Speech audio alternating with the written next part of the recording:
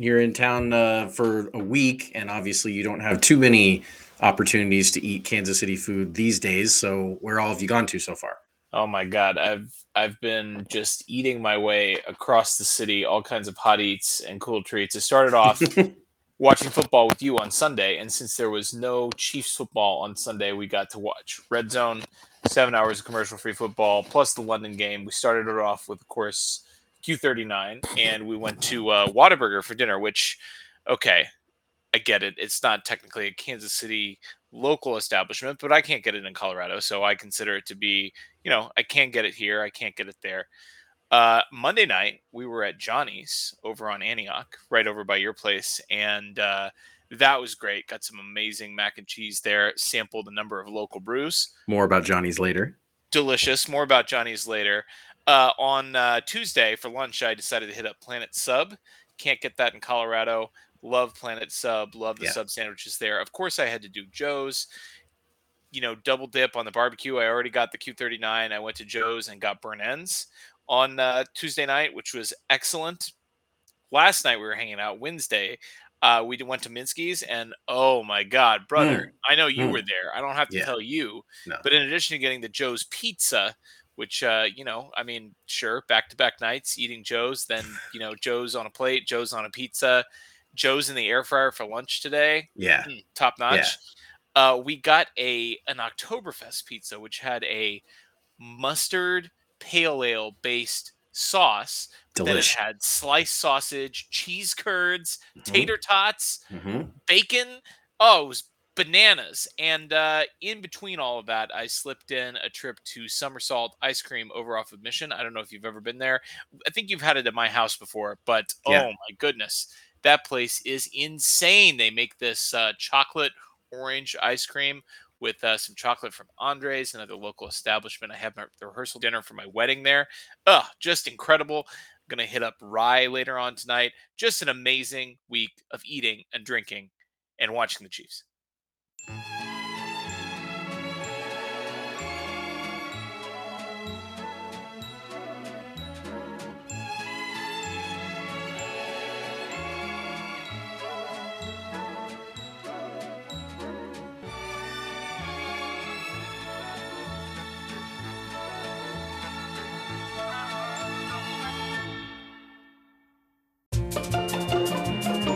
Welcome in to It's Always Sunny in Chiefs Kingdom. I'm Austin. You can find me on Twitter at RealBirdLawyer. I'm here in the greatest city on earth, Kansas City, Missouri.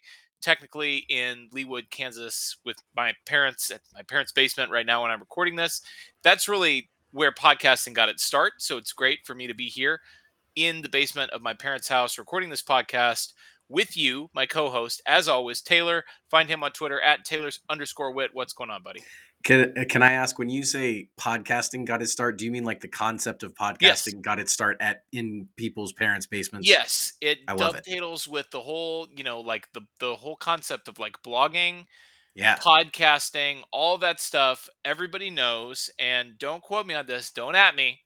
But listen, that's where all of these nerds that are giving takes that never played the sport, they're all doing it from their mom's basements. And so I'm proud to bring you guys this edition of It's Always Sunny in Chiefs Kingdom from my parents' basement. It's incredible.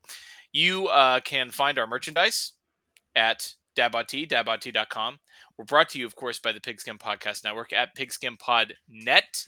And you can check out our partners, DraftKings and Underdog Fantasy, our fantasy partners. DraftKings, of course, you can play them every week. Underdog Fantasy, you can do drafts every week. Even if you didn't get in on the season-long draft action, you can use our promo code SUNNY, SUNNY, to get a matching bonus of up to $100. So if you put $100 in, you get $100 in free cash that you can put into Underdog drafts. It's amazing. It's incredible. I mean, what else is there to say? Not a bad sitch. Everybody's throwing money at all these gambling sites, and it couldn't be a better time to be alive. We got a great show for you guys today. We're going to talk about the news. We're going to talk about a thrilling, scintillating, stressful win over the Raiders. Chiefs 30, Raiders 29 on Monday Night Football. And then we're going to talk about probably the most anticipated, the most hyped, the most I don't know, stress-inducing Hmm. matchup of the season. Week 6, the Buffalo Bills are traveling to Arrowhead to play the Chiefs. But first, let's talk about the news. So we start the news as always with the injury report. We are recording this on Thursday afternoon, and the DNPs on Thursday did not practice. They included Frank Clark, defensive end for the Chiefs. He did not practice today with an illness. He left the game on Monday night midway through. He still is not practicing. Whatever is ailing Frank Clark, it kept him out of practice today. Cornerback Rashad Fenton got it. He's listed on the injury report, and it's not burn related. Okay, it's not because he was getting toasted on Monday night. It's hamstring related. He apparently pulled his hamstring or tweaked something trying to keep up with Devontae Adams unsuccessfully on Monday. He did not practice today. Brian Cook is in the concussion protocol, so he did do some work. He wasn't completely absent from practice today, but he's in the protocol. Unclear whether he will be able to clear that or not. The Frank Clark thing, will start with him. We probably could have cut together a number of different things we've said over the last 2 years about Frank Clark and his illnesses and played him here, and nobody ever would have noticed the difference because he's just been sick, just constantly since the day he arrived. I don't know if he's got like an Oregon Trail type of disease or what's going on with Frank Dysentery. Clark, but he just can't quite keep everything down and or in or wherever whatever's going on with him. I feel bad for him, but like I'm getting a little, I don't know, tired of it, I guess. Sure, I think that's completely fair. And I guess let's spin this back here to some positive injury news, and that's Harrison Butker. Now, I know that we delivered what I consider at the time to be positive Harrison Butker news last week, and it feels like maybe even the week before that. But kicker Harrison Butker has practiced both days this week for the Chiefs. According to Dave Tobe, he is expected to play on Sunday, barring a major setback. He is back to kicking out of his full 3-step motion. This obviously is huge news. We've been calling it huge news each week, thinking that he might play.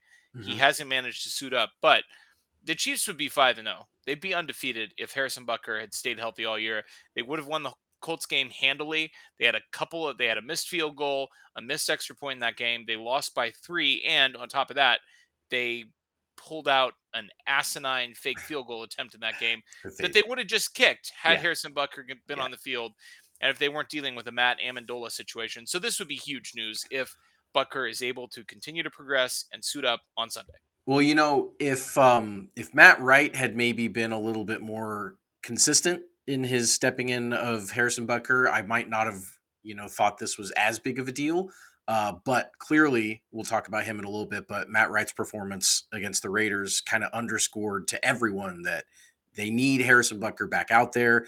Every point's going to matter against the Bills. You cannot waste possessions. You cannot even miss extra points. You can't. Well, I guess Butker might not help with that too much, but you definitely cannot be missing chip shot field goals. And that's going to be, if Butker's back to his normal self, that's a huge boost for the Chiefs. Speaking of huge boosts for the Chiefs, Trey Smith was out on Monday with a pectoral injury. Nick Allegretti filled in for him at right guard and frankly struggled a little bit. Trey Smith back to practicing this week. It looks like he is on track to play on Sunday. And finally, Trent McDuffie, the Chiefs' first pick in the 2022 rookie draft back in April, has been designated to return from IR. Now he has not officially been activated yet. The Chiefs do not have to release his practice status until he is activated and reinstated to the active roster. That hasn't happened yet. So his practice status is a little bit of a mystery, but he has been out working yesterday and today. He is in the facility just as Andy Reid had predicted last week. It sounds like by all indications there is a very real chance that Trent McDuffie will be activated before Sunday and will suit up on Sunday afternoon against Buffalo. What's really encouraging about that is that, they're not going to throw him out there against the Wolves, the hardest offense, probably that the Chiefs will face all year, unless they feel really good about his health and his ability to help the Chiefs. So make no mistake, this is not going to be injured Trent McDuffie limping back onto the field and getting burnt by. I mean, if he's out there, they're going to expect him to perform at his first round talent level. And I mean, that would be just a gigantic help for a secondary that needs it and against arguably the most dynamic offense in football, maybe outside of Kansas City. So it certainly would be gigantic news. Couldn't be a bigger addition here in week 6 than Trent McDuffie being added back to the defense. Well, and to your point, just to remind everybody, for those of you that don't know, Trent McDuffie was put on IR with a hamstring injury. And that's not to diminish the seriousness of Yeah. hamstring injuries, especially for, I mean, all football players need their hamstrings, but for a defensive back, obviously somebody that's going to be running around quite a bit, you have to have those soft tissue organs in good working order. And he went out early in the first half against the Cardinals in week Hmm. one and went on IR. And you frequently see players not even go on the IR for hamstring injuries. It obviously depends on the severity. But to your point, I think the fact that they put him on IR kept him really out of the building for 4 weeks to make sure that it would absolutely be at 100% ready to go by the time he was back in the building and ready to go. It sounds like that's where we're at with Trent McDuffie, that they've given him probably more than enough time to get off. If this were a different player, a veteran player, and, maybe with a slightly less serious pull, maybe this is something that he could have come back from after, 1 or 2 weeks. And they've given him 4 weeks, got to feel like he's probably completely healthy. That'll be a big boost for the Chiefs on Sunday. Some unfortunate injury news. Treshawn Wharton tore his ACL on Monday, defensive tackle for the Chiefs. He is going to be out for the year. And so there is a corresponding roster move to him being placed on injured reserve. Defensive tackle Taylor Stallworth called up from the practice squad to the active roster. He's 27 years old, former undrafted free agent. He's spent the last 4 seasons with the Indianapolis Colts and actually had his best year last year with the Colts as a 26-year-old player. 3 sacks, 16 tackles, 12 quarterback hits. So Nice. this is a guy who, the Chiefs have Danny Shelton, feast mode, on the practice squad as well. And they had some options as far as who they were going to call up. They decided to go with Stallworth. It seems like he's probably, between those two guys, more of a one for one replacement for Turk. Obviously, they're going to miss Turk, but, Stallworth's a decent little player. He's a guy that can potentially get after the quarterback a little bit. That's not so much what Danny Shelton offers you. And I think, this could be just this week. It could be that it's a rotation from here to the end of the year between Stallworth and Shelton. We're going to get to what the Bills do well when we preview this game at the end. But It spoiler ain't alert, running. what they do well is not running the football up the middle or anywhere. Yeah. Really, it's throwing the ball, it's passing the ball with Josh Allen, it's getting Josh Allen running the football. And of those two guys, Stallworth seems like the guy you want to have in this matchup. I think that's good analysis with it being the Bills this week. And, Stallworth was certainly, one of the last cuts on the 53 initially. Yes. In after training camp, he had a good camp. Everyone kind of thought that there was a decent chance that he could have made the active roster from week one. So this is not a scrub practice squad guy that's going to get called up and not see any playing time or anything like that. Like, I think the Chiefs do expect him to be a contributor on that D line, and the D line's been playing pretty well. So, I think that's a good call up for them. In legal news, fortunately, a legal situation that does not require me to break it down from a Chiefs perspective, but an incident occurred at Arrowhead on Monday night, shortly after colliding with Hunter Renfro on the last play of the game that sealed the win for the Chiefs. More on that in a minute. Star wide receiver Devontae Adams of the Las Vegas Raiders was leaving the field and a cameraman got in front of him. And I don't mean to suggest by that choice of words that the cameraman jumped out in front of him or that the cameraman shouldn't have been there. He was there, Their paths and, crossed. and their paths crossed, and Devontae Adams decided to shove the cameraman with both hands, pushed him to the ground. He transported himself to the hospital or called an ambulance for himself. We don't know how badly this individual was injured. He was essentially a contractor for ESPN's Monday Night Football. He filed a police report. And so yesterday, Devontae Adams charged with misdemeanor assault in Kansas City Municipal Court for shoving that cameraman. Now, Taylor, Yes. you may know that I have some legal background. Former, as of today, former prosecutor, still technically staying in the prosecutorial field, still staying in criminal law, still staying on the right side of the law, but Hmm. transitioning into a new role starting Monday. I'm going to break this down for you here really quick because there's a lot of misconceptions about what happens when this sort of situation occurs. So, number one, this guy got shoved. He got shoved on national television. We don't know how badly he was hurt, but like at the very least, it was a very rude and obnoxious thing for Devontae Adams to do. He didn't have permission to do it. He committed a crime, and we all saw it on national television. So, this victim, the cameraman, went to report this to the Kansas City Police Department, which has jurisdiction over Arrowhead Stadium. A police report was filed. Now, at this point, I think there's a misconception about what happens after you file a police report. Police don't file charges unless you're going to make a report, right? Like they don't go out and file charges based on, it's not like there was a guy sitting down at the station house, right? And he like saw it happen on live On TV and he was TV. like, oh shit, I got a crime to charge right here. Yeah, No, no, no. That's not how it happens. It has to be reported by a victim. And so, in that sense, you hear the phrase pressing charges frequently. In that sense, like if you don't go to the police and make a report of what happened, nothing's going to get filed, right? So, in that sense, pressing charges, starts with a police report being made. Now, at that point, it's not like the police, typically, they may ask, do you want to press charges? The police may ask that. But at the point the police, decide, hey, a crime's been committed, their obligation then is to submit it to a prosecutor. In this case, the Kansas City Police Department had the option of presenting this case to the Jackson County Prosecutor's Office, which would prosecute misdemeanors and felonies, or sending this to the Kansas City Municipal Court, which also prosecutes misdemeanors. Both state court and municipal court can prosecute the same types of crimes. Municipal court is less serious. So the police took a report and they decided to refer this up to the municipal prosecutor, which is not, I don't want any municipal prosecutors to take offense to this. It's less important sure. than it going to the Jackson County Prosecutor's Office. So this case was referred and charges were filed, and he's been charged with the equivalent of a misdemeanor in municipal court. He could face up to 180 days in jail. He's not going to get any jail time, guys. It's not that serious. But listen, like, I want to get your opinion here, just as a layperson. Like, Mhm. what the hell, right? Yeah, I mean, when you see the shove, I think from a human reaction of watching one person do that to another person, yeah, it's not the worst crime I've ever seen, but like it certainly deserves some type of slap on the wrist, some type of accountability.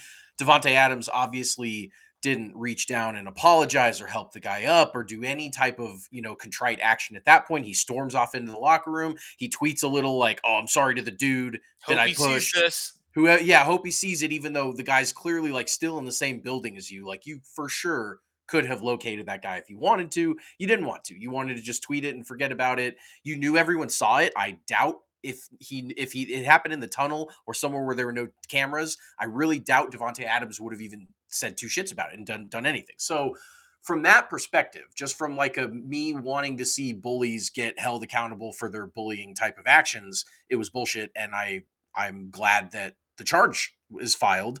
From more of like a high level, like, do I think this type of thing should be a crime and blah, blah, blah. Like, he reported whiplash, he reported a possible minor concussion. Those are things that some people, I'm sure, just on the surface have doubted the severity of. But at the same time, he reported them, and you've got to take that as his word. So I definitely think that Adams is probably going to be punished appropriately. I don't think it'll be very much, but I think whatever he gets is appropriate for what happened.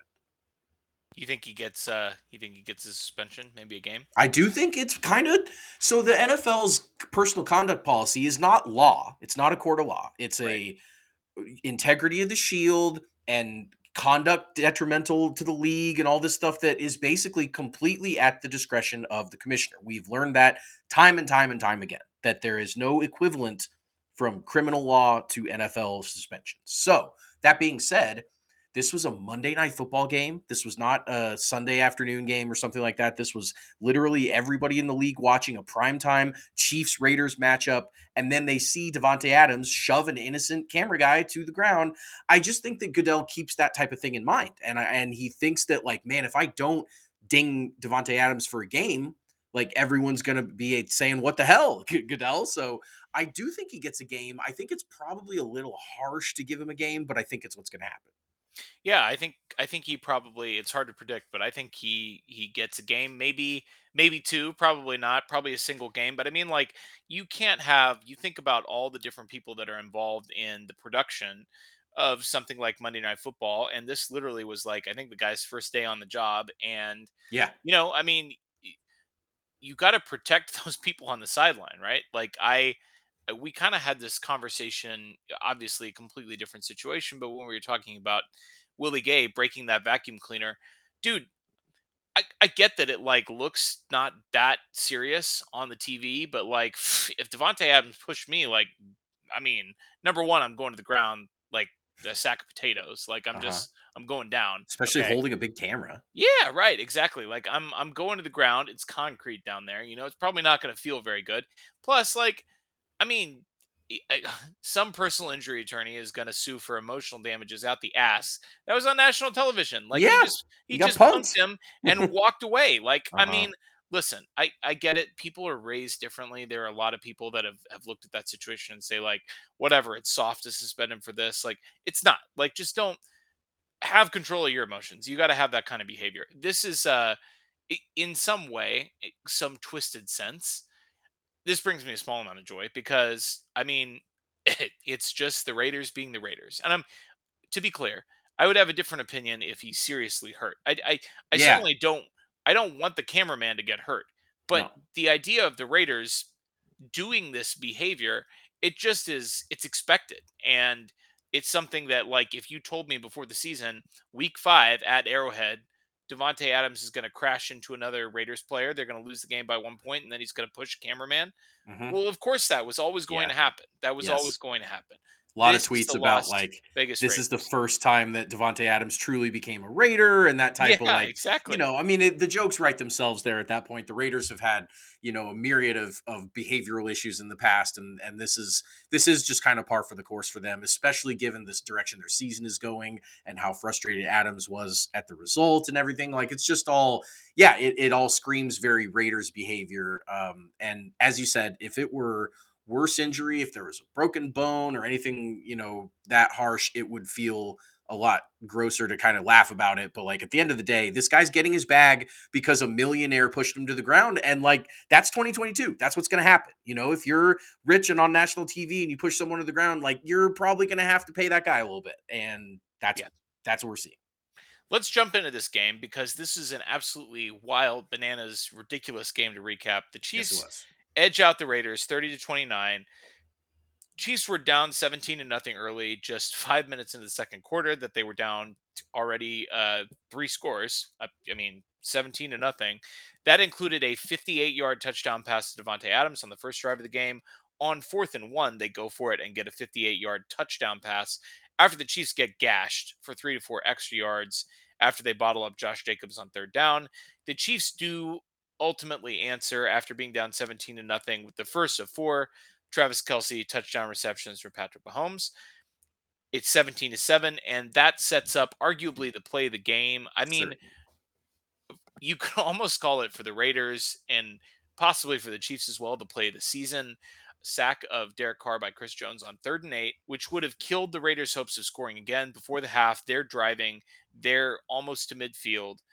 Chris Jones not only gets the sack, but also forces a fumble and recovers the fumble. Either way, even if he hadn't gotten the ball back, this is the end of the drive. The Chiefs are getting the ball back with the chance to put some points on the board and be down maybe just 3 going into halftime. And then Carl Cheffers calls roughing the passer. And I don't think it's an exaggeration to say that all hell broke loose in the stadium. Absolutely, absolutely. Arrowhead cranked up the volume, cranked up the booze, absolutely lost their minds, and for great reason. I mean, this was as universally panned of a call as you'll see in the NFL. I mean, there were unbiased third party observers just completely, and we have to bring up the Grady Jarrett play from this weekend or from Of course. yesterday, from Sunday, where he sacked Tom Brady. The Falcons defensive end Grady Jarrett sacks Tom Brady on third down, would have gotten the ball back to the Falcons in the fourth quarter, down 7.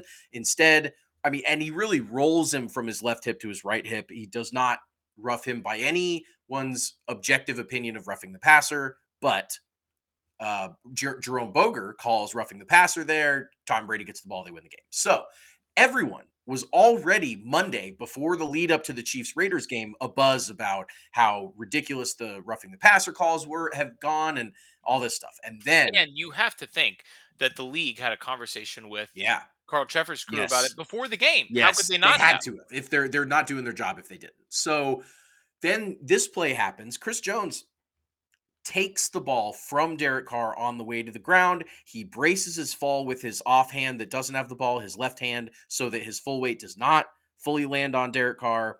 He gets up. He was going to start rumbling with the ball. Like, let's not forget, not only did they screw up this call, but they blew the play dead on a play that Chris Jones Right. very well might have scored a defensive touchdown. And Sure. instead, it's roughing the passer when the passer did not even have the ball at the moment he was roughed.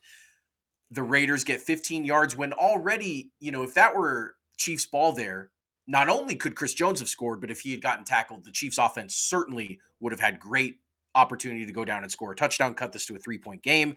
Instead, the Raiders end up getting a field goal out of the deal, and Arrowhead is as vintage, perfect, destroying everything in sight Arrowhead that you could ever imagine. They are booing. They're booing when the Chiefs have the ball. They're booing timeouts. They're booing commercials. They're booing literally everything that moves, everything that lives.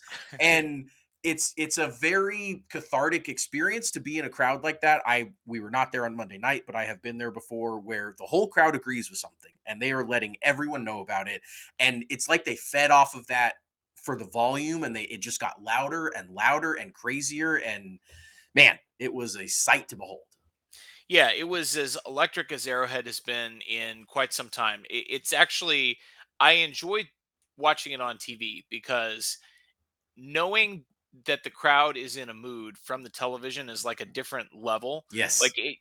all Yes. the sound filtering and everything that they do to be able to broadcast these games from a stadium where the sound is routinely 70 or 80 decibels, peaking up in the 130 140 range. That's right.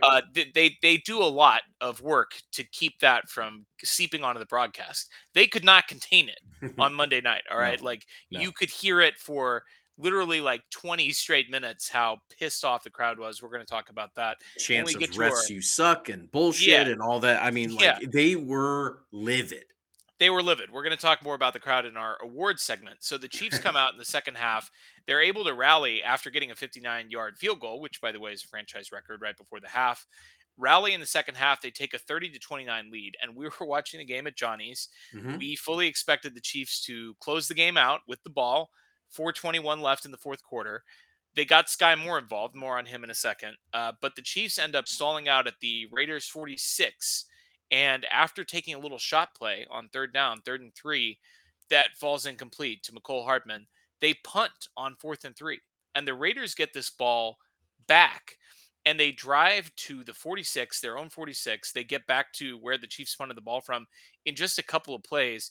And on 3rd and 1, 51 seconds left in the game, they're on their own 46. They need to go realistically the way that Daniel Carlson was bombing the ball. They need to go about 10 yards Mhm. to have a chance of kicking the game winning field goal down one. Derek Carr drops a perfect pass to Devontae Adams, should have put the Raiders in field goal range. And we bounced, we Yeah. bailed.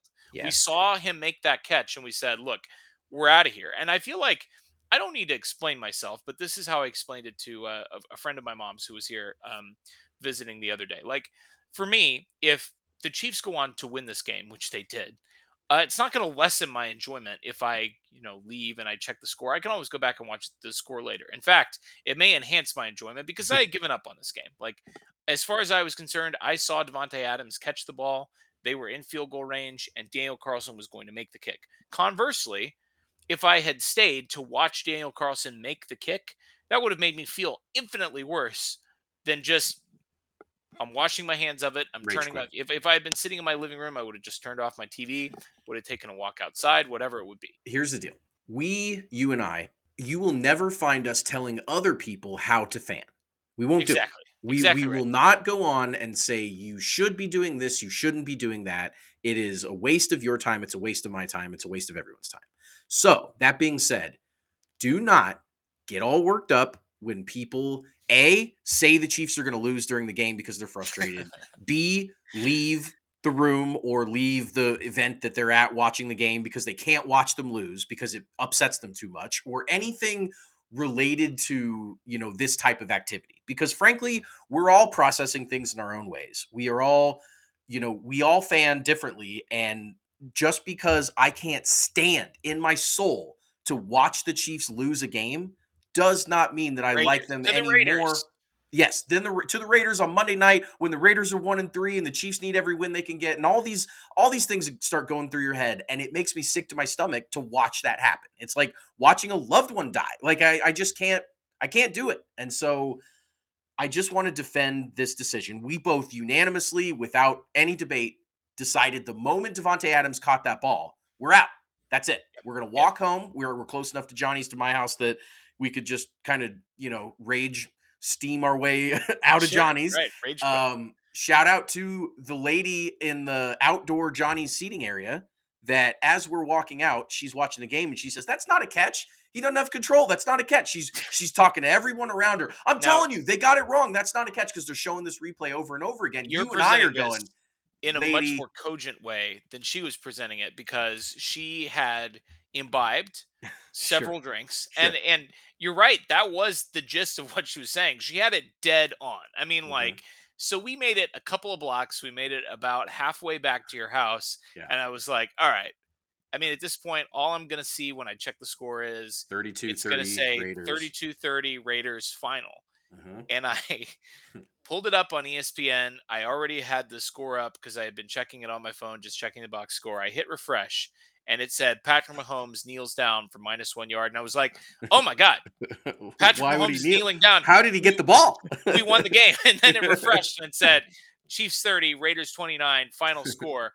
Oh my God. We The were dancing in Raiders the streets. the Raiders so hard on this play. They did. They had Hunter Renfro, they had Devontae Adams, both of whom have historically cooked the Chiefs. Mhm. They kind of both cooked the Chiefs on this play. Like I think either one of them individually could have made the play to set up the field goal to win the I game for think they the would have scored a Raiders. touchdown.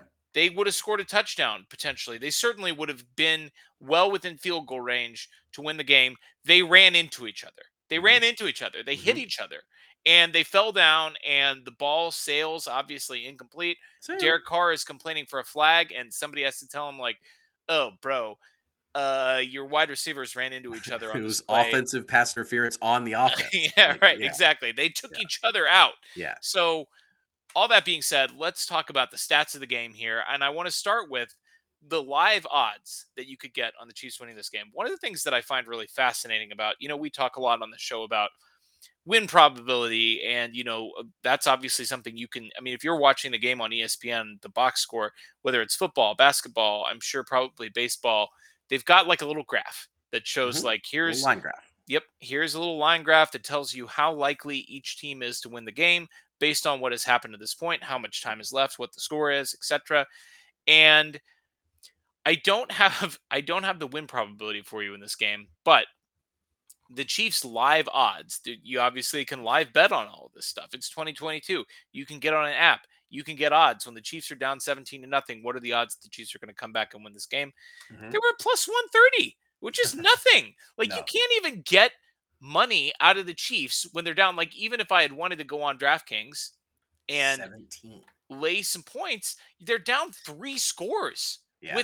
with essentially like 34 minutes left in the game or whatever, 39 minutes left in the game, right? Like there's no other team in the NFL that is going to give you plus 130, which is not, for those of you that don't bet, that's nothing. You're not making you're not making a lot of money off of that bet, right? No. Like you're not getting anything out of betting that. Yeah, No, it's not you're they're not almost good doubling your odds. money essentially. It's like a coin flip. They're saying, I mean, it's a little bit better than the coin flip, but they're basically saying the Chiefs down 17. Now it's a fair fight. Right. Now, the Raiders have the Chiefs spotted the Raiders 17. Now we're not sure what's going to happen. It's hilarious and unlike any other team in the NFL that would be down 17 at that point, where it would be a 98% win probability or whatever it would be. No, no, the Raiders at Chiefs. That's 17-0. They're just like, huh, this is interesting now. Yeah, it was definitely a funny probability there. And people I saw on my Twitter timeline slammed that plus 130 Sure, of when they were course. down 17 We've got because a they lot of figured. degenerate gamblers in our timelines, and they were all over it. Wonder how that happens. Yeah, they cashed in. So congrats to anyone that anytime during that game live bet the Chiefs because you did good work. We've got our second set of the game here, second and final this week. I came up with two. This is why. the odds were what they were. Okay, this is from our friend Tom Childs over at Arrowhead Pride. Shout out to him. Patrick Mahomes does not lose games, even when he's down by double digits. And so, what better way to illustrate this than the following graph? Patrick Mahomes' winning percentage overall for his career, 794. So that's 79.4%. Poor Tom had a problem with the decimals and the percentage signs, and he had to, make a comment about how he's That's never funny. wanted an edit button more because he had statisticians coming after him. But we knew what you meant, Tom. Yeah, 794 winning percentage for Patrick Mahomes, 74.9 or 79.4% of the time. Overall, he wins 80% of his games, folks. That's pretty good. pretty good. Tom Brady, the GOAT, 762. Hmm, Okay, so Patrick not as Mahomes good. wins more games in his career than Tom Brady. That guy is literally the greatest football player of all time. Yeah, pretty good. Pretty good. Josh Allen, the new hotness coming to Arrowhead this weekend, 65.2%. That's his winning percentage, 0.652. I mean, It's fine. that's really good. It's pretty 65% of the time, respectable. any Yeah, given Sunday, it's hard to win games in the National Football League. That's 2 out of 3 that's pretty games. good. Yep. Uh, okay, so the next one here is Patrick Mahomes when he's down by 10 points or more at any point in the game. 571, Woo! 57% of the time when you spot him when you spot him two scores, you put him down two scores, you put him in adversity, he He still spots wins you. 57% of the time. That's preposterous. Yeah, Okay? that's impossible. That's ridiculous. You know why? Because Justin Herbert's career winning percentage in every game is 486, and Derek Carr's winning percentage for his entire career is 438. Patrick Oh, Mahomes with a 10-point deficit is like 10 points above Derek Carr. He's 14 points higher than Derek Carr. That he's winning games 14% more often yeah. just when he's down by 10 or more, which he was in this game, and he won. Yeah, he has already proven, and we've talked about his comeback ability in several different lights. Being down 10 is just one of the many ways to skin this cat. But he's already shown that as things get more difficult in the game situation, he gets better. That's as goat of a trait as you could ever ask in any sport, in any competition. All you want is for the big moments, for your big players to step up in big moments. And as situations get dire, Patrick Mahomes reaches down into himself and finds something that he doesn't even have when the game is in a normal circumstance. It's insane, and we're just so lucky every time we see it. Every time, because this was his second. He is actually This was a great one too. He's been down 17 to nothing 3 times in his career ever, and he won 2 of those games. That's ridiculous. I mean, it's preposterous. He's become the greatest comeback player in the history of the NFL, and he's playing in his fifth season. And I mean, it's just outrageous. So we've got another recurring segment here Uh-huh. that's kind of your baby. You Uh-huh. created it, you control it. I'm going to kick it over to you for the Chief system. So the Chief system, for anyone that has been listening the last couple weeks, is just a way to classify some events in the game that always seem to go the same way for the Chiefs. And the Chief system is a play on the Dennis system from Always Sunny, and it's an acronym that stands for create drama, handle adversity, inspire hope, engage physically, finish strong, separate entirely. So in my breakdown of the Chiefs Raiders game, we had the create drama, plenty of that to go around. Oh my God, too We much will drama. too much drama. We'll give the Chiefs creating drama to the Devontae Adams 58-yard touchdown on 4th and 1. That was right away. The Raiders started with a bang and scored. The offense stalled out with a punt, a missed field goal, and a punt. Got themselves in the 17-0 hole. Drama created. Check. But then the H is handle adversity. So the first touchdown drive of the game for the Chiefs, they converted on their first 2 third downs of the game after going 0-3 for their first 3 third downs on the previous 3 drives. And it was 3rd and goal to Kelsey. Mahomes finds him pretty easily in the back of the end zone. 7-17, game on, adversity handled. Everyone at that point, when the lead was cut to 10, just kind of big monkey off the back realized, like, Yeah, it okay, felt like the Houston playoff game. yes, That's what lot of we were not the only people to make this no, observation, but when you're down in a big hole, which coincidentally was the other 17 to nothing deficit that Mahomes erased and won the game, yes, it felt like the Chiefs, opened the door with that yes. with that play. Yes, and obviously Travis Kelsey playing a huge role in both games, scoring 3 touchdowns against Houston and 4 against the Raiders. Third and goal, Kelsey, boom, 7-17. Everyone feels it. And then inspiring hope, really at the first moment that I think a lot of Chiefs fans really were inspired was a Matt Wright franchise record. We mentioned this earlier, 59-yard field goal at Woo! the halftime gun as Arrowhead was raining booze down on Carl Cheffers and anyone else that would listen to them. Um, Matt Wright is a guy that stepped in after Matt Amendola completely shit the bed, uh, to say the least. And then he shanked a field goal in the second drive of the game, 41 yards. Everyone was not feeling great about him. The Chiefs marched down the field in a couple seconds. They got the ball back with 17 seconds left after the Raiders' end of half drive or end of half field goal, and they got to within range, thanks in part to a ridiculously dumb, I mean, dumb as in stupid, not dumb as in bad, face mask call on the Raiders, where the Chiefs, all they needed was yardage and time, and they stopped the clock for the Chiefs and gave them yardage. That was a horrible Raiders decision by them. And then, so that inspiration of hope on the 59-yard field goal, that kind of continued into the second half. The Chiefs ended up stringing together 5 straight scoring drives, 4 touchdowns and a field goal, took the 30-23 lead. Hope officially inspired. And then we get to the engage physically. I'm going to grant this to the Jerk McKinnon 30-yard run on second and 17. What a choice. Absolute just man run. I mean, he is carrying basically the entire Raiders defense on his back for several yards after the first down marker. I mean, this was, a little handoff on second and 17 is something that you and I have It just drives me crazy. raged about in several times. It's basically giving up on the whole drive. A whole drive. It's punting on second down, basically, is what you're doing, that's especially exactly what it is. with an offense like the Chiefs. You have just given up when you hand that ball off. But Jerick McKinnon had other ideas, and he sprung around the left side. Orlando Brown, who has gotten a lot of flack recently, sprung a really, really nice block on this run, leveled a couple Raiders, and McKinnon, next thing you know, he's bounding for 30 yards. And that was a very, just a very relieving play, because the Chiefs then, instead of being way behind the sticks on 3rd and 15 or whatever, they're moving the ball. So Mahomes also engaged physically, protected much, much better in the second half than he was in the first. He called out the offensive line to kind of get their shit together. And he said, if we're going to either lose this game or win this game because of you guys. And they responded to it. And that was all part of the engage physically mentality there. The F finished strong after the second long Davante Adams touchdown.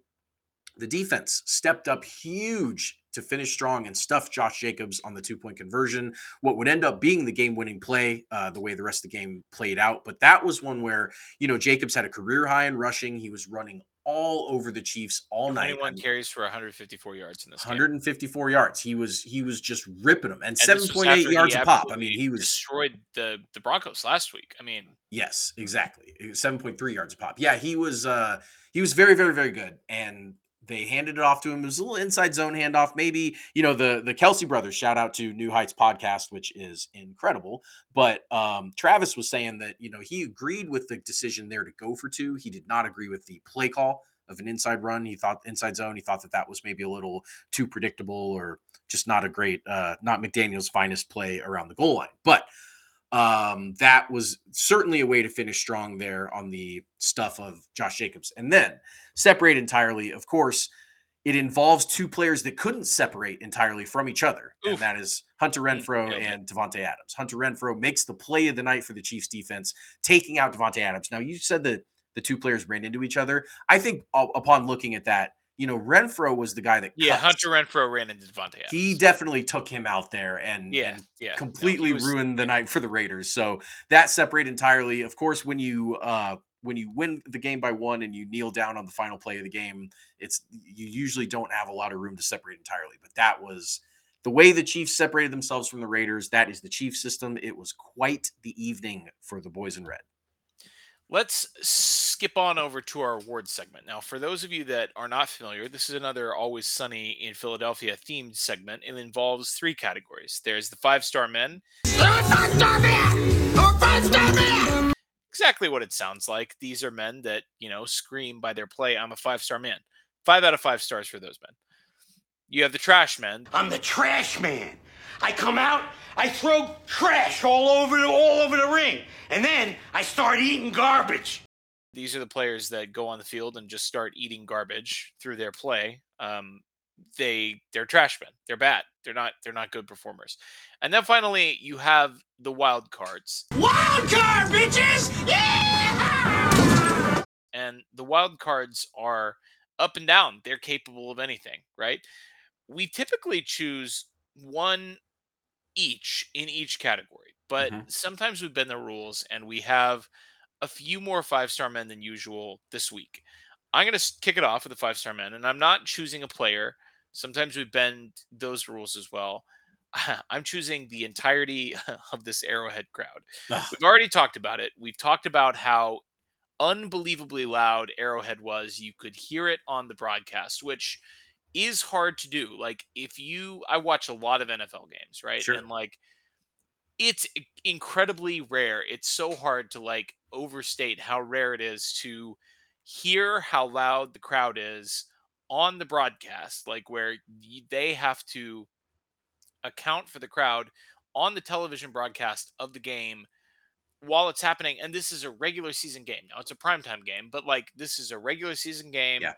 The crowd was absolutely, I mean, they were on fire after that roughing the passer call by Carl Jeffers, to the point where they really created an implication of danger. And because of the implication, Carl Jeffers was shook in this game. He literally, the next penalty that he called, the next time he went out in front of that crowd and put on the mic, he literally was like visibly shaking and his voice was like quavering. He was literally afraid to call penalties on the Chiefs because of the crowd. Now, There I was would no never, penalty. yeah, I would never condone violence towards the referees. But listen, the implication of violence towards the referees, that's valuable. I Okay, mean, listen, that's they're home out in the field middle of advantage in a nowhere nutshell. with some dudes they barely know. They look A around. whole What do they stadium of see? dudes they barely even know. And what Nothing are they but an going to open do? Throw a stadium. flag? No. No. How could they? They can't say no. They can't say that's a penalty because they don't know what's going to happen, right? Like they're in a completely hostile environment and the implication of danger towards the referees in this game played a huge role in the second Now, half of this game. I mean, the Chiefs got not one makeup call, but really like 6 or 7 makeup calls in a row in this game. And I would not suggest that the game was not fairly officiated. The game was poorly officiated. But because of the crowd reaction to that one singular play, the Chiefs benefited tremendously from that for almost the entirety of the rest of the game because the referees were so incredibly shook because of the implication. but it sounds like he doesn't want to throw a flag on the Chiefs. Who's your first nomination? So my first 5-star of many, Chris Jones is now Great the pick. PFF, cue the groans, highest Wah, graded wah. defensive player of the season at any position. That seems good. So Seems Chris good. Jones has had himself a career year for a guy that has had a good career, a great career, and he's just been terrorizing the interior of offensive lines all year. Clearly, he was on one on Monday night, was in the backfield, had another absolute blatant hold that they didn't call late in the game on him, and he ran right after the ref on that one too, which was some more implication of danger there. Chris Jones was just a monster, and he continues to be a absolute linchpin of the Chiefs defense moving forward. We've got several. Do you want to? You want to double dip and then I'll wrap Yeah, back around to me. We'll sure. snake back around to me like a Sounds snake great. draft style. So, Travis Kelsey, we have mentioned him several times. 4 tuds for the big guy. I Third mean, Chief ever hilarious. with 4 touchdowns, Incredible. joining Frank Jackson in 1964, Jamal Charles in 2013, also against the Raiders, and Travis Kelsey on Monday night. The Chiefs also become the first franchise to have 2 players with 4 touchdowns against the same franchise. They are the only team, and Kelsey and Jamal Charles are responsible for that. So shout out to Chiefs v Raiders there. Big Yeti was just he didn't have his biggest yardage game. Josh McDaniels said in the halftime interview that their entire focus for this game on defense was stopping Travis Kelce. And I know that they did a good job between the 20s, but you got to finish the job, Raiders defense. And when a guy catches 4 tuds against you, you did not stop him. Travis Kelce was a man on Monday. Yeah, Jason gave him a lot of shit on the New Heights podcast this week, and essentially called him out for doing none of the work but taking all the glory. Yeah, Like if you like have the group 25 project. yards and 4 touchdowns, you're basically just showing up, in the end zone, taking credit for that.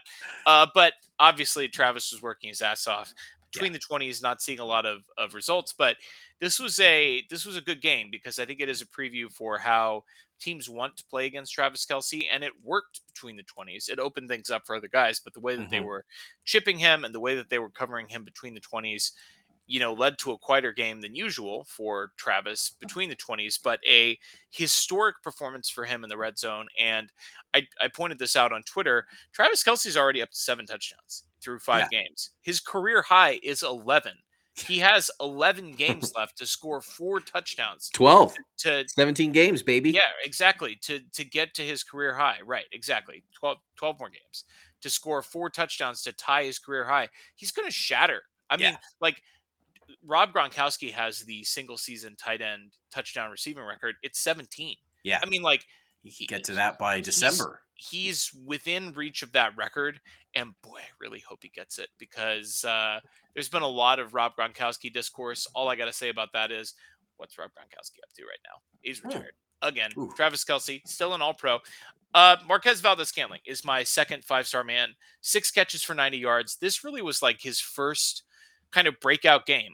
He had 11 yards on a 2nd and 10 for a first, 18 yards on a 3rd and 10, 23 yards on a 3rd and 8, catches of 14 and 16 yards on first downs. I mean, like, we saw it the first 4 weeks of the season. Like, they were so close to hitting on plays to MVS, and either Mahomes would be a little bit off or MVS would be a little bit off. He's had some consistency issues catching the ball throughout his career, but everything was clicking in this game. And I mean, this was a great performance. I mean, he looked like a wide receiver 1 out there, and this is not a guy that you really expected to necessarily carry the offense, carry the passing game, but he was awesome on Monday night. So MVS is interesting because my perception of him coming into his Chiefs career was just a deep ball guy, because that's really what I saw most of in Green Bay. Deep balls and screens. Was just deep balls and screens where he would use his speed. He would either run the straight line or they'd get it to him right away and see what he could do. But certainly not a guy that you would go out there and look for on 3rd down, look for big, not a mid-range jumper guy. Not a mid-range jumper guy, not a guy that's going to get you the dirty yards and stuff like that. But he was running the entire route tree. He can do everything. He can do the whole range of stuff that Andy Reid and the Chiefs need from wide receivers. And I mean, for a team that desperately just needed playmaking out of the wide receiver room after the departure of Tyreek Hill, man, I mean, this was a sight for sore eyes. And let's also shout out for our last 5-star man, Mecole Hardman, who had a 28-yard catch on 3rd and 8, a 36-yard catch on 3rd and 15. Both of those drives ended in touchdowns, so if they hadn't converted those 3rd downs, they would have been in trouble. 4 catches on 5 targets for 73 yards. The one catch that he didn't get, that he was targeted on, to me was more of a Mahomes mistake than a Hardman mistake, which was the big final drive for the Chiefs offense where on 3rd and 3, Mahomes went deep to Hardman. Right. It was just a bad idea to go deep there. And clearly the two weren't on the same page, but in general, Hardman, for having his heel issue and for really being a guy that everybody's been making fun of for not really doing anything on offense. He had nothing the last 2 weeks on offense. Really, really came through with 2 gigantic catches when the Chiefs needed them.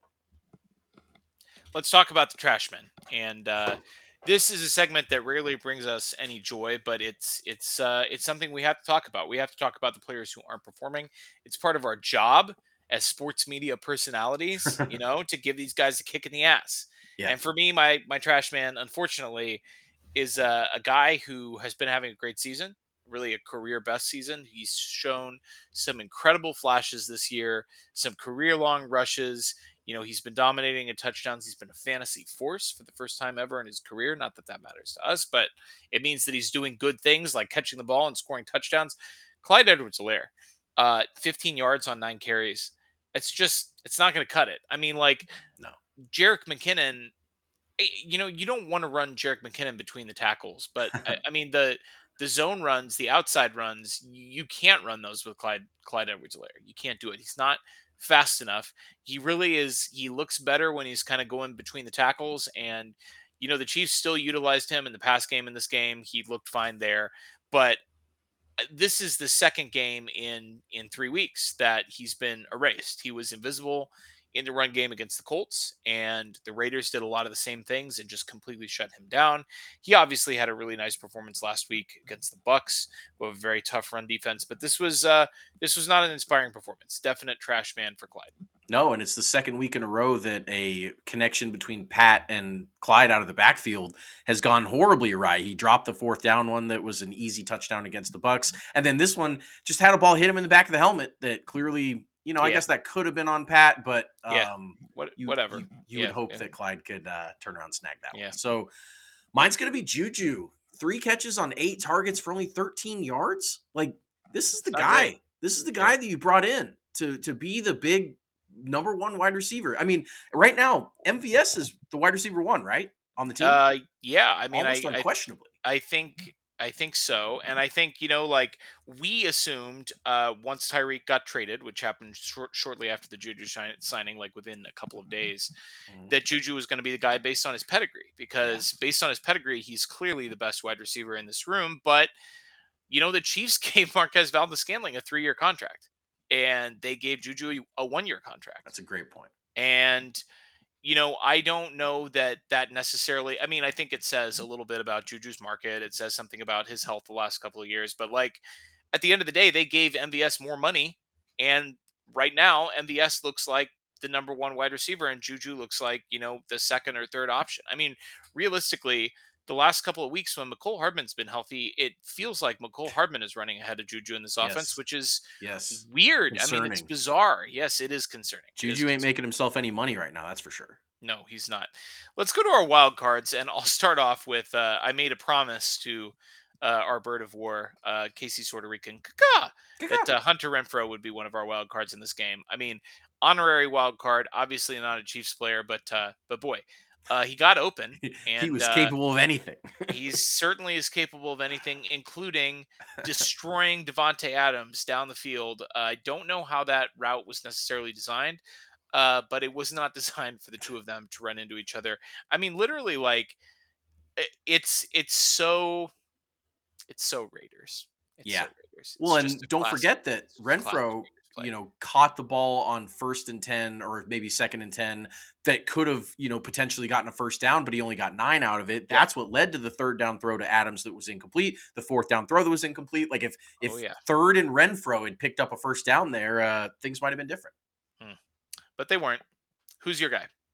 Matt Wright, Sure. as wild Ultimate card wild of a card. performance as a kicker as you'll ever see. Missed from 41, missed from 35, but got bailed out on a correct call on a defensive hold on a Yes, field and I goal. don't know if you saw Yes, the four yes, breakdowns of the the Zapruder film. I mean, yeah, literally they were doing it the whole game, and they the finally got called for it. yeah, they were clearly Kuntz was clearly coached to do this, and the refs finally were like, "Hey, buddy, we're gonna go ahead and flag you on that." And Yeah, we let you do this 3 times previously. And let's not Uh-uh. forget, a defensive hold is an automatic first down. So this was not the refs waiting for the Chiefs to miss. Number one, you can see the flag come out before from the ref that's not looking at the kick. Number two, if on the previous kick that was missed from 41 or extra points that were made or whatever, those defensive holds are automatic first downs. So calm down, Raiders fans. But Matt Wright makes a 59 franchise record, Arrowhead Stadium record. No even opposing kickers ever made a 59 in Arrowhead, and misses chip shots.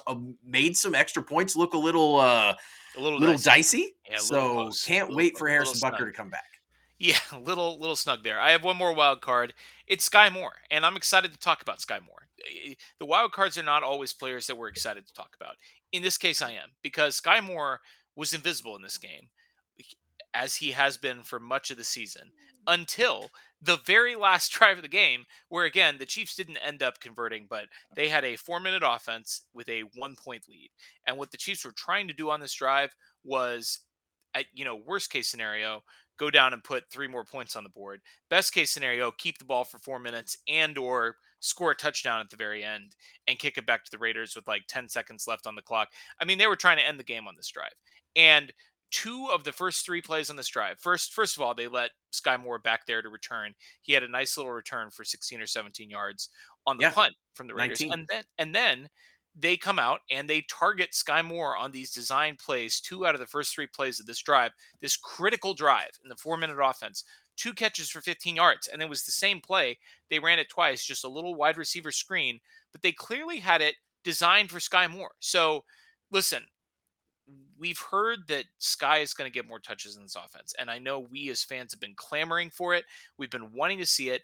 This is it. I mean, you do not put him out in that situation if you don't have confidence in the guy, because this was the game. Like, Yeah. you're trying to ice the game away. They had to have a ton of confidence to put him into that situation, to give him the ball twice when they hadn't done it the whole game. In the 4-minute offense, trying to run out the clock and win the game, have to have confidence in the guy to do that. And they clearly had a plan for him to do that in that situation. Now, obviously, he's a wild card because that was the only time he showed up in the game. Yeah. But I feel really good about seeing him in that situation, because you cannot put him in that situation if you don't have some confidence in him. They clearly had a plan for him, and he performed. I mean, they were both great plays. He got a little bit of extra yardage. He held on to the ball. He did Yeah. exactly Showed what burst. he was supposed to do in that situation. And so, I'm really excited for what that's going to look like 6 or 10 weeks from now with Sky Moore. NFL action is in full swing at DraftKings Sportsbook, an official sports betting partner of the NFL. We're talking touchdowns, big plays, and even bigger wins. New customers can bet just $5 on any NFL team to win and get $200 in free bets if they do.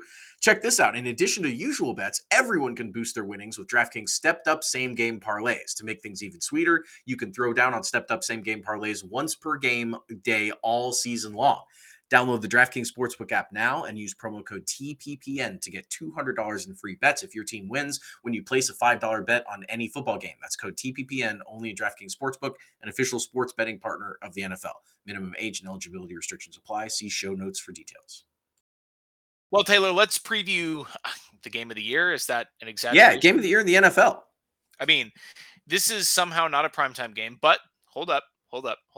CBS protected this, and it is essentially a primetime game because there's only one other game in the afternoon slot. Like 98% of the country is going to see this game. If you're watching football on Sunday afternoon, you're going to see Bills at Chiefs. Josh Allen and the boys are coming to town. They beat the Chiefs in Arrowhead last year, but they have fallen to the Chiefs twice in the playoffs at Arrowhead each of the last 2 seasons. They have ended their season at Arrowhead Stadium in losses to the Chiefs in January. Chiefs are 2.5-point dogs in this game, which obviously is not a considerable amount. I mean, the general rule of thumb is that Vegas is going to give the home team 3 points, but the Chiefs are home dogs. And that is the first time in Patrick Mahomes' NFL career ever, 5 years, that he has been a home underdog. Is that fair? Is that legit? I think it is. I think given the makeup of both of these teams and the way that the Bills are playing, I would have probably given the Bills a point or two if I were handicapping this line. It's close, but I agree with the Vegas line. I think it is close, and it obviously, you think about all the teams that have come to Arrowhead over the past 4 or 5 years in with his Patrick career. Mahomes as the quarterback. Now, that this doesn't include obviously the couple of games that Matt Moore started. Aaron Rodgers was favored over Matt Moore. Of The course. couple of games that Of Patrick Mahomes course. missed in 2019, but it includes Tom Brady coming to Arrowhead Mhm. for the AFC Championship game in Mahomes' rookie year. Mhm. It includes Josh Allen the last time the Bills came to Arrowhead. It includes Josh Allen when he was here a couple of years ago at the head of a really scary Bills team. It includes Joe Burrow. Stuff Yeah, happens. Herbert, Herbert. Lamar. It includes Lamar. It includes a host of really good quarterbacks, right? And I think it's a measure of how people feel about this Bills team. And Yes. listen, the Bills are 4-1, the Chiefs are 4-1, but I think people continue to tout the Bills as the best team in the AFC. And we're going to see an interesting game on Sunday. The Bills are 4-1. They're first overall in DVOA, the stat that we like to put on the show from Football Outsiders, just a measure of team efficiency. The Bills are the seventh rated offense by DVOA. They're second on defense and they're eighth on special teams. They're good at everything. And Yeah. they have, you know, whether you think he's better than Mahomes, which we obviously don't, or not, Josh Allen is a top 3 quarterback in the NFL. I don't think there's any serious person that would rank No. Josh Allen any lower than maybe third.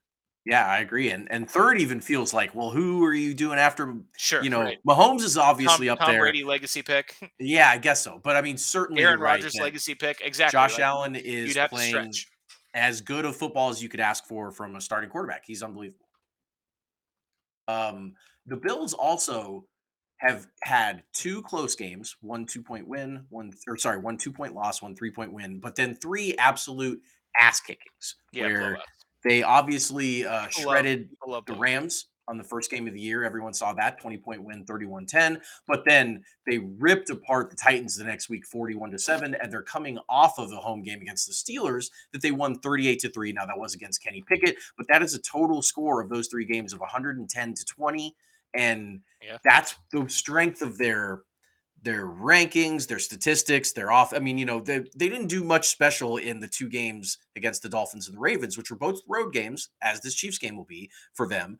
But they certainly know how to take care of business when the game script kind of starts getting away from the other team. They step on the throats of weak teams. That's something that, frankly, I wish the Chiefs would do. I wish that the Chiefs would have more games against weaker competition where they blew the doors off of them. That doesn't seem to be the Chiefs' MO. But I really Sure. think this Bills team can execute, and they're very stout on both ends of the ball. There's a reason this game is a Bills favored in Arrowhead. They're very, very, very good. They are. And we mentioned Chiefs also 4-1. They're currently eighth in DVOA. That includes third on offense. But they are first in basically every other offensive efficiency metric other than DVOA, whether you do points per drive, EPA per play, and that takes out, special teams play, where the Chiefs would be putting up even more points per drive if they had, an efficient kicker that wasn't missing kicks all over the place. Chiefs are 15th currently on defense and 20th on special teams. So, we'll talk about that maybe at the end as an X factor, but let's talk about when the Chiefs have the ball. Chiefs are the third ranked offense. That includes fourth in passing DVOA and 19th in rushing DVOA. The reason that the Chiefs are third overall, despite being fourth in the pass and 19th in rush, you would think that one of those numbers would have to be higher, is because passing is more efficient than rushing. And so even though the Chiefs are only fourth in passing efficiency, and this again is by DVOA, because if you look at things like EPA per play, the Chiefs are number one, and it frankly is not even that close. But Right. the Chiefs are passing the ball so much. They are such a pass centric offense, and that includes the most meaningful times to pass, which are on early down situations. The Chiefs are passing so much that they're the third ranked offense, even despite being fourth in efficiency by this metric. But the Bills are excellent on defense, both against the run and the pass. They're sixth in defensive efficiency against the pass.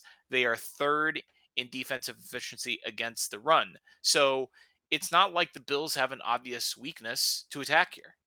No, they really don't. I mean, that's been the question is, they seem to be able to do everything. They really, I guess, running the ball on offense is their one weakness, but they have one of the probably the second best rushing quarterback in the NFL. So they certainly don't appear to have anything that you say, aha, we can attack that the way that pretty much every other team in the NFL does. They obviously made a big addition this offseason in Von Miller and paid him a ton of money to coax him away from the West Coast and the sunshine and the Super Bowl ring in Los Angeles to come out and play in Buffalo, New York. Von Miller's obviously had a huge impact for the Bills. He came out this week in a presser and more or less admitted that former Chief Mitchell Schwartz, who by the way, never allowed a sack by Von Miller on Patrick Mahomes ever in the several seasons that he was here. Basically, Von came out and admitted that Mitchell Schwartz was his dad.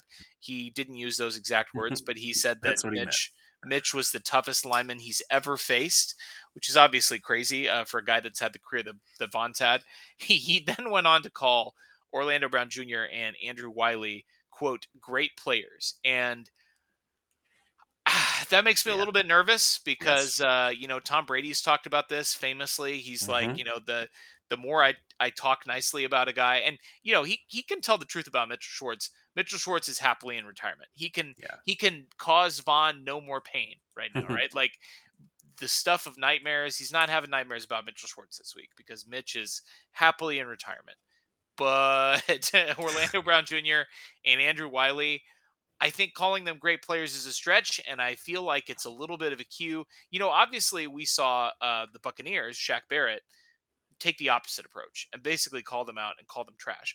Vaughn Mhm. is doing the much more sneaky approach, which is he's like, I'm gonna hype these guys up and then I'm gonna massacre them on Sunday. Well, Vaughn's a good dude, and that's the type of vibe that he wants to give off there is I'm everyone's friend and nobody worry about me. I'm going to come out there and chuckle with you and have a good time, and then he's just going to rip your head off. So, I mean, yeah, that's everything I expected Von Miller to say about this matchup. And I'm extremely worried about him. I think Von Miller, I wished that he was washed when the Bills signed him. He clearly is not. He clearly is an absolute force, and I'm very worried about that matchup with those tackles against him. Yeah, on the plus side, the Bills are still missing star cornerback Tre'Davious White. He's out this week. He continues to progress towards a return from injury, but I mean, we gave you the numbers. This defense has been great without Tre'Davious White. This will be, I think, the toughest test the Chiefs have faced defensively this year. The only other team that you could even put in the conversation, really, from a defensive standpoint, is the Bucks. Yeah. Obviously, the Chiefs performed very well against the Buccaneers, but I found this interesting. The Chiefs are actually facing the highest rate of man coverage this year of any team in the league. So they have faced 43% man coverage, and on the flip side, Miami, which now owns the rights to Tyreek Hill, suits him up on Sundays, has faced the third most zone coverage. So obviously, the Chiefs were facing a lot more zone when they had Tyreek on the team to sort of take away the big plays, right? But the Chiefs now are facing a lot more man coverage, and even without Tyreek Hill, are actually still shredding man coverage. They're still beating man coverage at a high rate. Now they also shred zone coverage, to be clear. Right. They're good against both. They've figured out how to play against both. But can the Bills slow the Chiefs down? We saw obviously the 13 seconds game in the playoffs last year.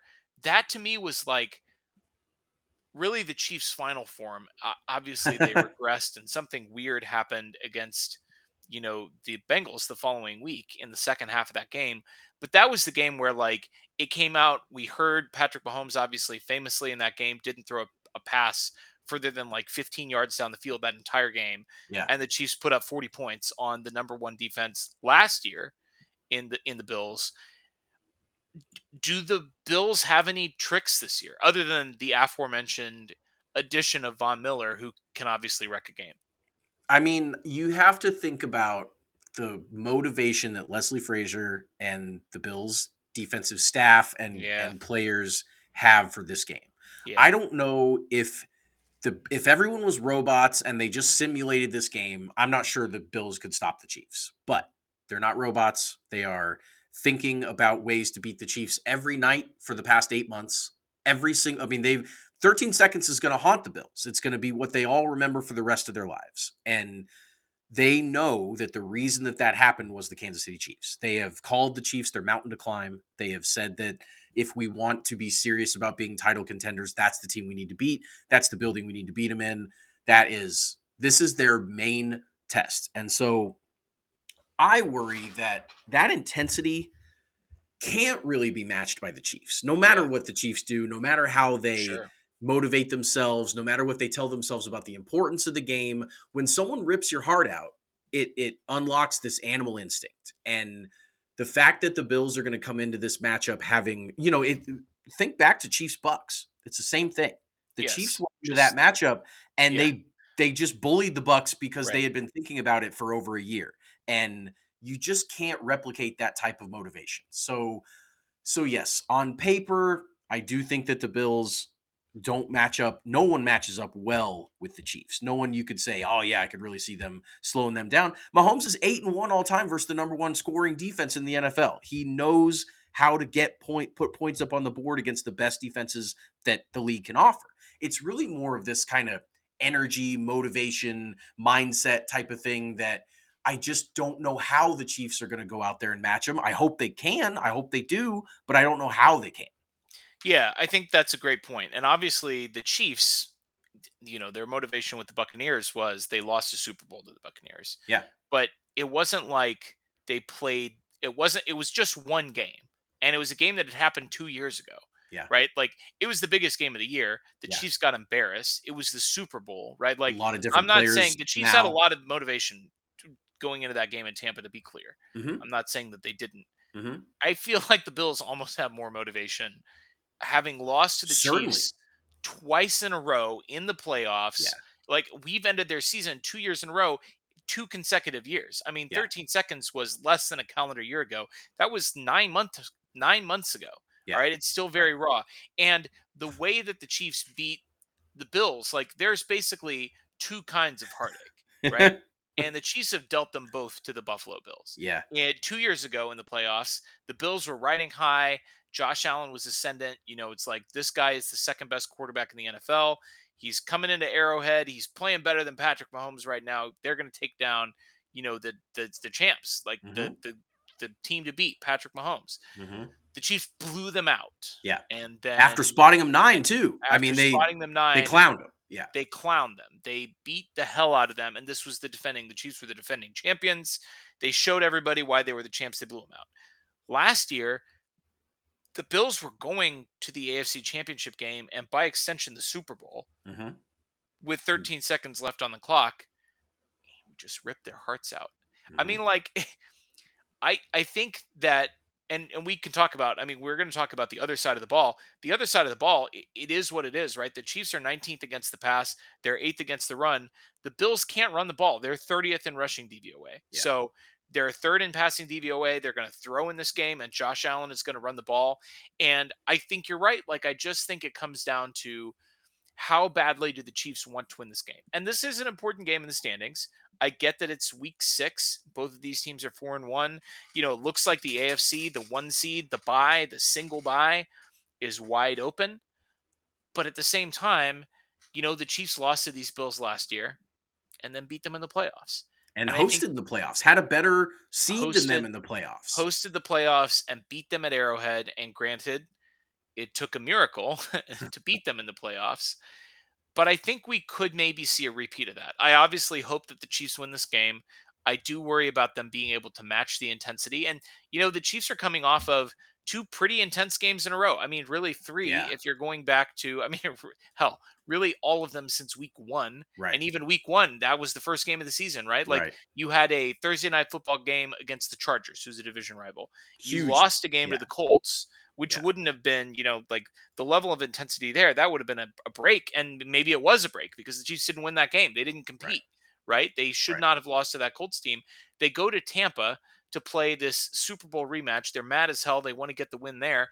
And then they have to play their division rival, which is a cornered animal, a team that's 1-3 and desperate for a win on Monday Night Football in prime Yeah. time.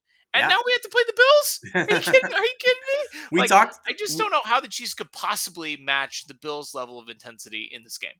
Yeah, we talked about the schedule obviously when it was released that this opening stretch is just murderous. And the fact that the Bills have had this game circled, they really haven't had a test. They had one test in the middle, or I guess the Ravens Dolphins back to back. They lost one and they had to come back from 17 on the other one. That was a big test for them. But then last week against the Steelers, they coasted and they've had the Chiefs on in their sights for a long time. And the deep ball from Josh Allen is terrifying because not Yes. only does he lead the NFL in completed air yards at 935, and the next highest is Geno Smith at 840. But I mean, he has 100 more completed air yards than anyone else in football.